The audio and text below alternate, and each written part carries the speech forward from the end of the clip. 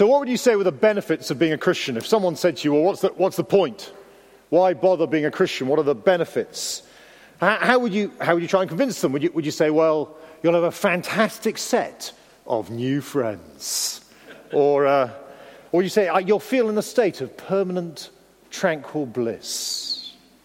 There'll be one perfect moment in life after another. The Lord will ensure every traffic light is green. Every parking space is available. Every career move is successful. Oh, is that what the normal Christian life is? Because Romans 5-11 is really describing the normal Christian life, the benefits of following Jesus Christ, and they are beyond comparison.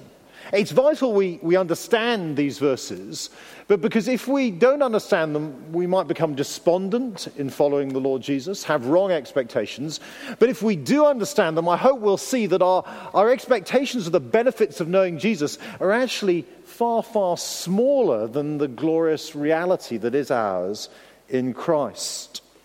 What Paul is doing in Romans is explaining the good news, as we've heard this morning, of Jesus. And the beginning of chapter 5 is a little bit of a turning point. He's been talking about what God has done through Jesus to change our relationship with him. He told us in chapter 1, verses 18 through to 3:20, that we are all guilty.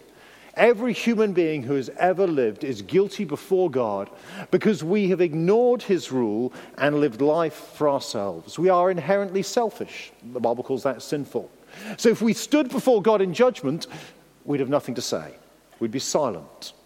But then gloriously he told us how at the cross, at the end of chapter 3, at the cross, the Lord Jesus Christ bore the righteous anger of God, the punishment that is ours. And so we are now justified. We are declared right with God. It's a legal term from the law court to be declared innocent, even though we're guilty, because Jesus died on the cross for us.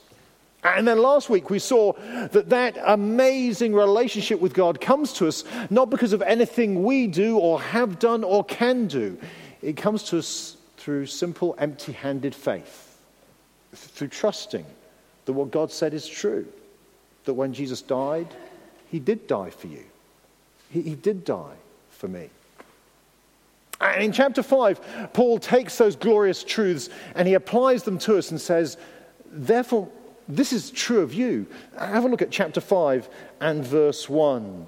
Therefore, since we have been justified through faith, we have peace with God through our Lord Jesus Christ. 4 benefits of being a Christian this morning. 4 things that are true of every Christian. Here's the first thing. We have peace with God. Since we've been justified through faith, we have peace with God. Now that's not a subjective feeling of peace. You know, the sort of Kung Fu Panda 2 inner peace. If you don't know what I'm talking about, you've missed a great film. Go back and watch it. It's not that inner peace of the mountaintop experience. No, this is an objective reality of peace with God, a relationship of hostility now restored to a relationship of peace. The fact that we were rebels against the King of the universe, but now we are his friends, and that has all been done by him. You see, the problem of all humanity is that rebellion against our Creator. That's what was spelt out in chapters 1 to 3. We see how we're described again in verse 10 of our reading. Do you see at the beginning of verse 10? For if while we were God's enemies. That's the status by nature between God and all people. We live lives as those who reject his rule. But now, because of what Christ has done, there is peace, a relationship restored, a rebellion ended, a punishment paid for at the cross, so that God now doesn't treat us as those who are rebels against him, but he treats us like his precious Son, the Lord Jesus. He treats us as children. And with that new status comes a huge privilege. Verse 2, through whom we have gained access by faith into this grace in which we now stand. It's not some cold hostility that exists between us and God, a legal status between a distant judge and some criminal. No, it's a warm relationship. It's access into the very presence of a God who is our Father in heaven. We who are rebels now are ushered in as children because of the work of his Son. We enjoy God's favor. That's what that word grace means. You might have heard that little an acronym. It's God's riches at Christ's expense. God's undeserved loving kindness to us. And that permanent privilege of being able to come to God, our Father, comes solely through Christ. Nothing can change that. Did you see how Paul describes our relationship to grace? We stand in grace. The word he used means established. We are rooted in grace. The Duchess of Sussex is pregnant, isn't she? Meghan Markle. I don't know was she Meghan Windsor now? Is that what you call her? I'm not sure. I'll have to ask her. Now, before Meghan married Prince Harry, she was pretty famous because of Suits. But she wasn't royalty, was she? She didn't have the permanent free pass access into Buckingham Palace. She didn't go on sleepovers with the Queen in her special royal train. She didn't actually have that access into the heart of the royal family. But now she does. But to get that, Meghan Markle had to woo Prince Harry. You know, presumably, she was quite nice. She chatted him up a bit. He chatted her up a bit. There was a sort of wooing of the relationship. In one way, Meghan has earned her access into the royal family. But the child within her, they've done nothing at all. They're just going to be born a royal baby. They're going to be carried in to see Granny or Great Granny. They're going to be royalty through nothing they've done. They can't earn it, and actually they can never lose it. And that's what we have. You see, in one way, Christ has wooed God for us. He has dealt with the broken relationship between us and God. It's in Christ we now have our Father in heaven. We have done nothing. We're merely bound into the Lord Jesus. And that means our relationship with God won't change. It can't change. If you're a Christian, you are permanently concreted into grace. You're stuck fast in the secure, undeserved favor of God. Nothing can take you from his presence. No one can deny you access. God embraces us in his grace, and he doesn't let go. He loves us day in, day out. He gives us all he has to give, and he does it all because of Jesus. You see, we can't change our status with God unless we can uproot the cross from history, unless we can change the Son of God's status with his Father. You see, as long as our sin is nailed in the cross, in Jesus, then we stand in God's grace.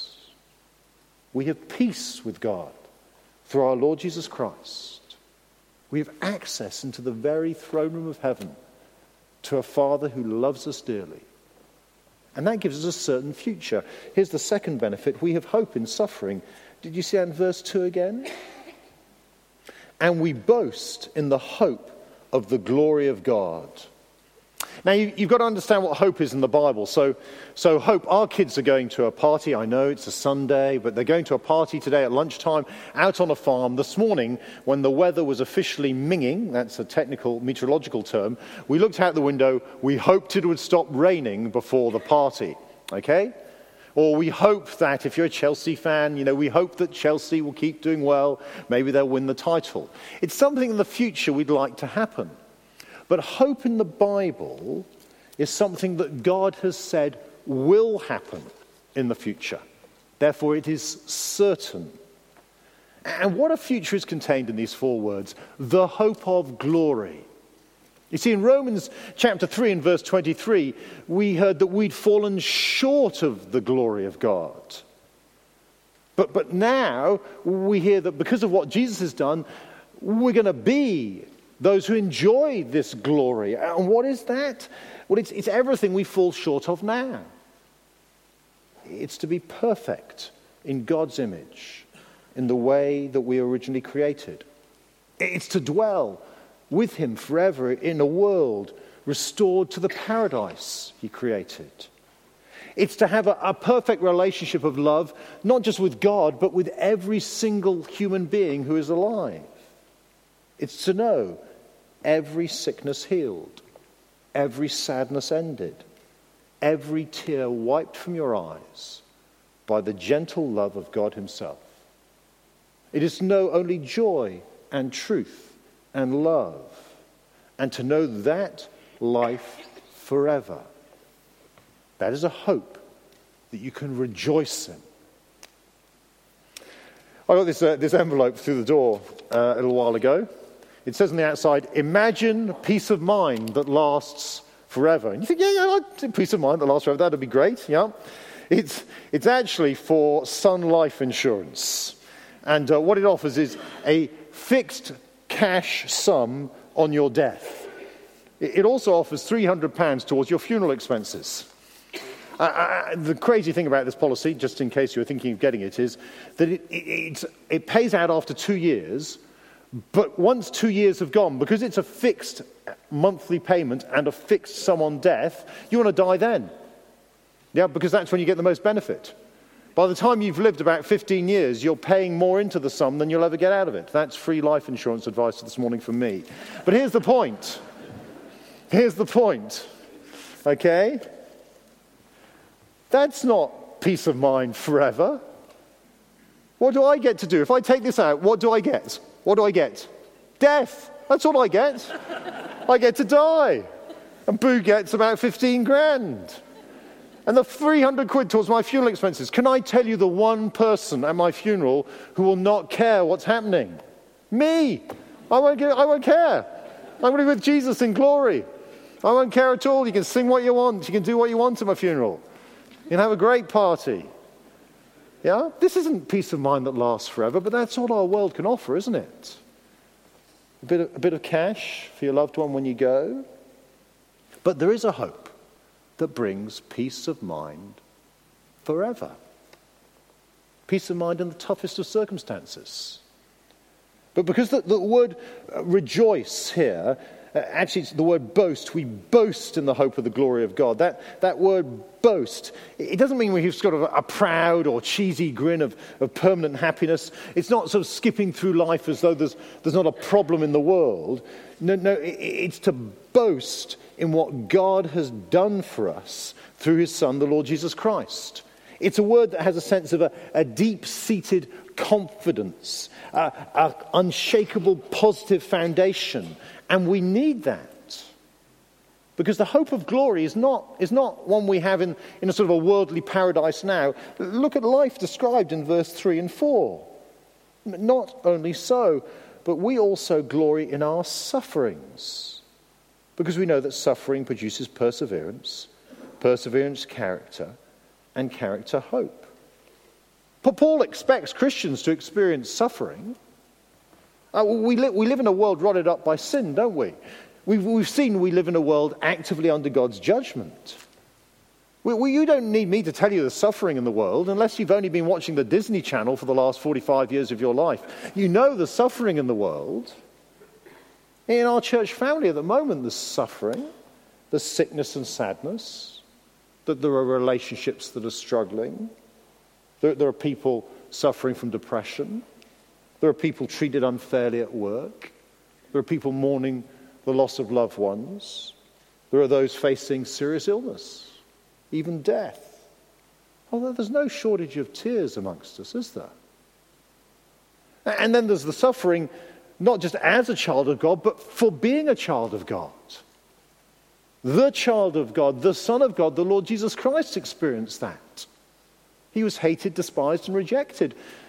And he doesn't promise us anything different if we follow him. What hope is there for us in the face of suffering? Sun Life. Win £10,000 cash if you take the policy out. No, God says you've got the hope that you'll be with me in glory. You'll be there forever.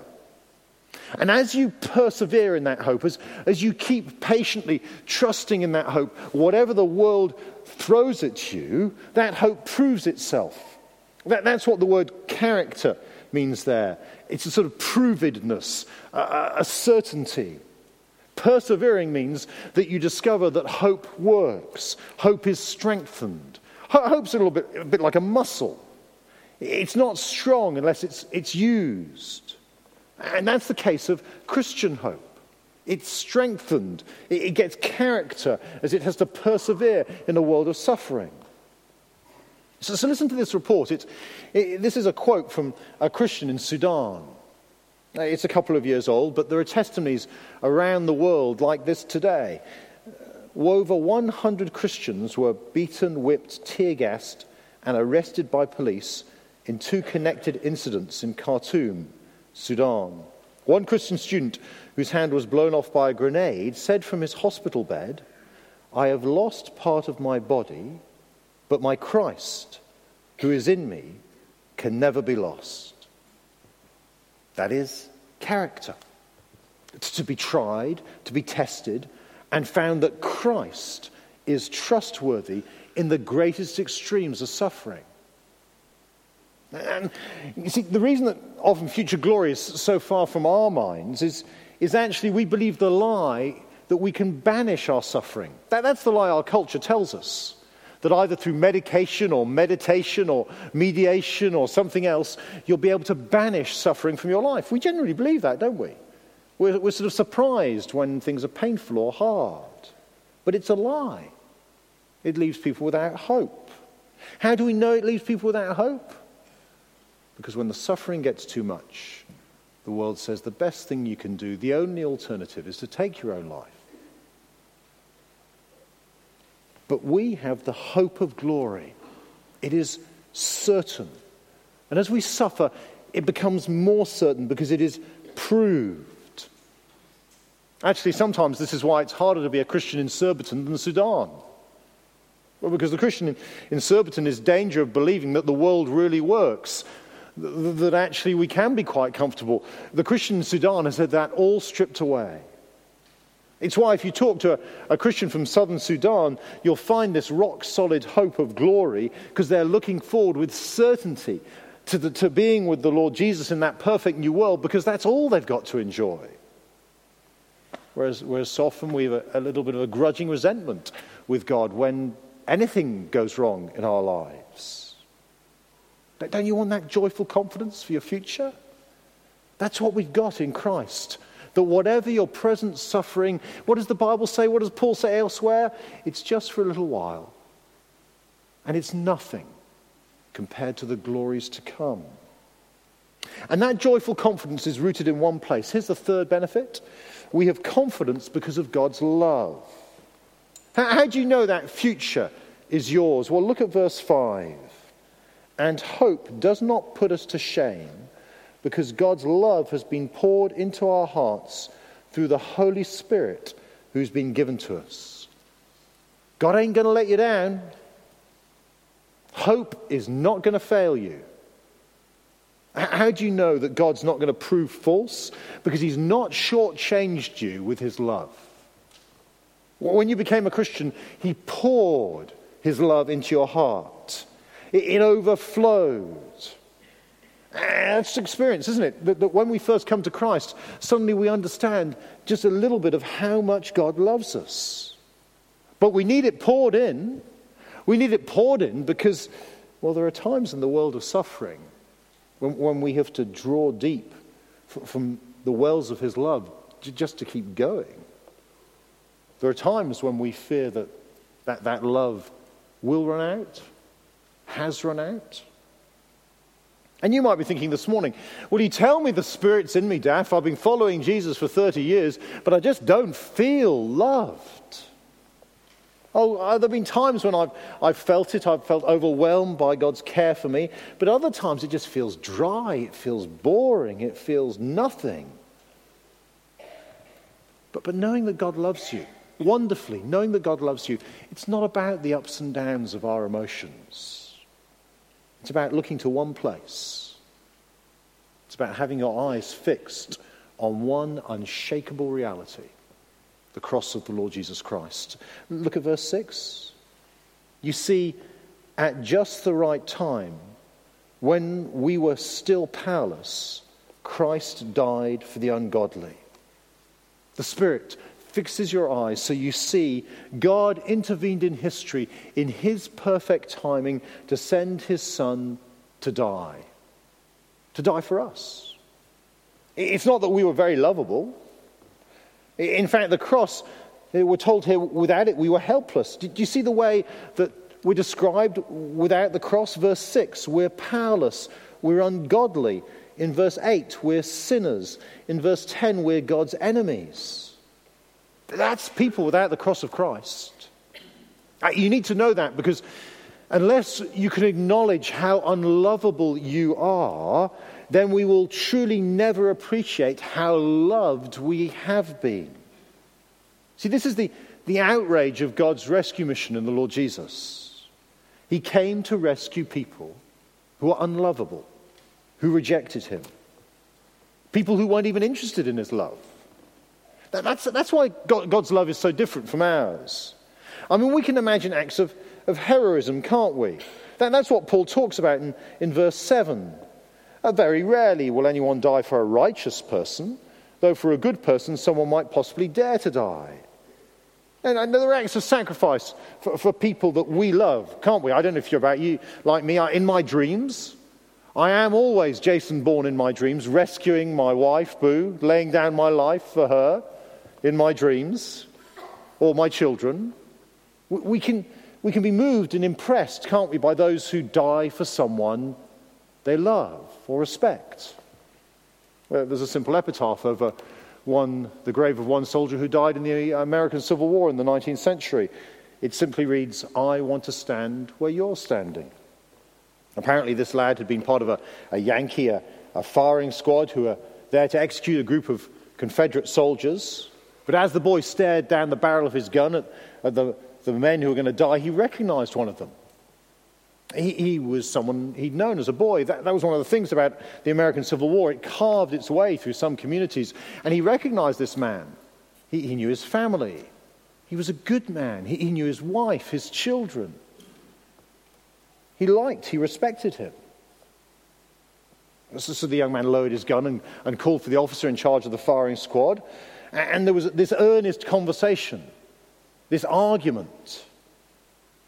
And then he simply walked up to the Confederate soldier, the officer from the firing squad, looking forlorn. The boy walked up to the Confederate soldier and said to him, "I want to stand where you're standing." And the officer ordered the Confederate to be released. The young lad stood amongst the Yankees. The guns were raised, and he was shot. I want to stand where you're standing. Oh, we can understand that, can't we? Very rarely will someone die for a righteous person, but for a good person, someone might dare to die. That moves us. But that's not what the Lord Jesus has done. Look at verse 8. But God demonstrates his own love for us in this: while we were still sinners, Christ died for us. God's love is totally different. God's love comes to sinners and says, "I want to stand where you're standing." God comes to people whose lives declare, "I want nothing to do with you," and says, "I want to stand where you're standing." To people like you and me who don't ask to be loved by him, and he says, "I want to stand where you're standing." People who don't deserve to be loved, who didn't even want to be loved by God, and the Lord Jesus Christ says, "I want to stand where you're standing." Christ dies for us. I want to stand in your place as a guilty sinner, that you can stand in my place under the constant favor of God in grace. And nothing's going to change that. Did you know that? Did you know that totally unconditional, that totally unfathomable, unshakable, that unrelenting, that sort of ununderstandable love of God? It's the love that Christians know. It's the love that keeps them going through suffering and sin. Because in suffering we cry, don't we? We cry to God, how can you love me, God, and let this happen? That's our cry when the world around us falls apart. And when we look to the cross, God says, look, I've nailed my love into history. And you have the hope of glory. And when we sin, and we fail again, and we disgust ourselves with the inability. You know that song, I Want to Be Like Jesus? There's part of me that's singing, thinking, yeah, I want to be like Jesus. And then part of me thinking, oh, Lord, how I want to be like Jesus. We disgust ourselves again with our sin. And hope fades because we doubt that, why would God ever want to spend an eternity with me? Then we look at the cross. And God says, no, I've demonstrated my love for you. It's not dependent on you or your performance. It never was and it never will be. It was given unconditionally in the first place, and it's given unconditionally to sinners like you now. That's what the Spirit does. He takes the eyes of our heart, moves them from our navels, and fixes them onto the cross of the Lord Jesus Christ, where God demonstrates his own love for us in this. While we were still sinners, Christ died for us. And confident in God's love, we know our future is secure. Here's the fourth benefit. We are certain we shall be saved. We shall be saved. Now you might be thinking, Daph, wait a second. I've been a Christian ages. I am saved. I was saved when Jesus died for me in the past. I've been taught that, So what do you mean I shall be saved? Well, have a look at verse 9. Since we have been justified by his blood, how much more shall we be saved from God's wrath through him? When Paul talks about God's wrath, his righteous anger, he's always looking forward to the day of judgment. I don't mean looking forward as in terms of whoopee, but looking forward in terms of there is a reality to come when God will judge the world through his Son Jesus. Paul said this in Romans chapter 2, verse 16. This will take place on the day when God will judge men's secrets through Jesus Christ, as my gospel declares.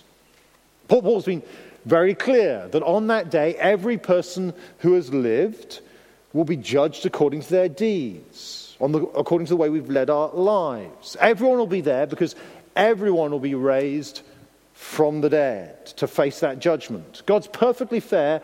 No one will be left out. I can guarantee now, if this is the only time you ever come to Chessington Evangelical Church, I will see you again on one more day. We'll all be there. But Paul says Christians face that day of judgment with total confidence. Doesn't that sound arrogant? I'm totally confident to face judgment based on my deeds. But the thing is, it's not judgment for Christians based on our deeds. We've seen that in Romans already. We've been given the verdict before our lives have been lived. The verdict justified by Jesus' blood. Declared innocent because Jesus has died on our behalf. And not declared innocent by some distant and cold judge. Did you see that in verse 10 again? If, while we were God's enemies, we were reconciled to him through the death of his Son, how much more, having been reconciled, shall we be saved through his life? Remember? Reconciled, welcome into relationship with this God who used to be our enemy. And do you see the repeated word or phrase in verse 9 and 10? How much more? How much more? You see, if today you have a sense of wonder at the enormous love of God, that knowing who you are and the nature of your sinful heart, he would send his Son to die for you so that you could be rescued. If today you have just a sense of that, how much more on that day, when you see the awesome, terrible, righteous anger of God, when you see the totally just, fair judgment of God that exposes all of our lives and all of our hearts, how much more on that day will you wonder that you stand righteous, innocent before God because of his love given to you through the Lord Jesus Christ's death on your behalf. And if God has shed the blood of his Son for you, how much more will he take you through that judgment? That's why, if you're a Christian here, I hope if you're a Christian here, you know, if you died tonight, you'd be utterly certain you'd face God's judgment as an innocent person. But because of Christ and his work on your behalf. And if you're doubting that today, well, look to the cross, says the Apostle Paul. The blood shed, the Son of God dying for you. If he did that for you, do you think he'll really give up on you or fail to take you home to be with him? He has reconciled you. He has brought you into his family. He has made you his child. He has lavished his love on you. He will bring you through thick and thin. Do you think he's ever going to give up on you? One writer put it like this. It's as if we're walking along a rope bridge. One end is tethered to the firm foundation of God's love demonstrated at the cross of the Lord Jesus Christ. The other is tethered to the certainty of our glory to come in the future. We know that because Christ died for us. He will take us through judgment to be home with him. But as we walk through life on this rope bridge, it's often battered by winds and storms. It swings from side to side. And in fact, if you've ever walked on a rope bridge, you make the thing unstable. You're walking through life and just your steps are rocking the bridge for you. You don't need any outside circumstances to destabilize your own life. We feel shaky. But in the end, the bridge is totally safe because it's fastened securely, not by your emotions, but by the reality of the cross in the past and the glory to come. So in the present, verse 11, not only this, but we also boast in God through our Lord Jesus Christ, through whom we have now received reconciliation. So let me end by asking you, do you know that? Is your boast today, your security today, your certainty today in this love of God for you in the Lord Jesus Christ? Do you know these benefits in your life? If you don't, we'd love you to know them. There'll be some people you could come and pray with at the end of the service. Just sitting down here, you could ask them about it. There may be Christian friends you've come with. You could ask them about it. We'd love you to come and chat to me. I'll be standing probably on the door on the way out. Why not come and ask me about it? And for those of us who do know Christ, do not forget the benefits that you have. Benefits that are beyond anything that we can dream up in this world. You have peace with God. You stand concreted in grace. You have hope, a certain future in the face of whatever suffering you're experiencing. And that suffering in the end will prove that hope to be true. You have confidence that God loves you. Not because of who you are or what you've done or what's going on in your life, but because you can see his Son nailed to a cross for an unlovable person like you. And you'll be saved. You'll be saved. When you face God's judgment, you'll be found innocent in Christ. So however rocky the bridge of life is today, you can be certain of your future with him. Let's pray together.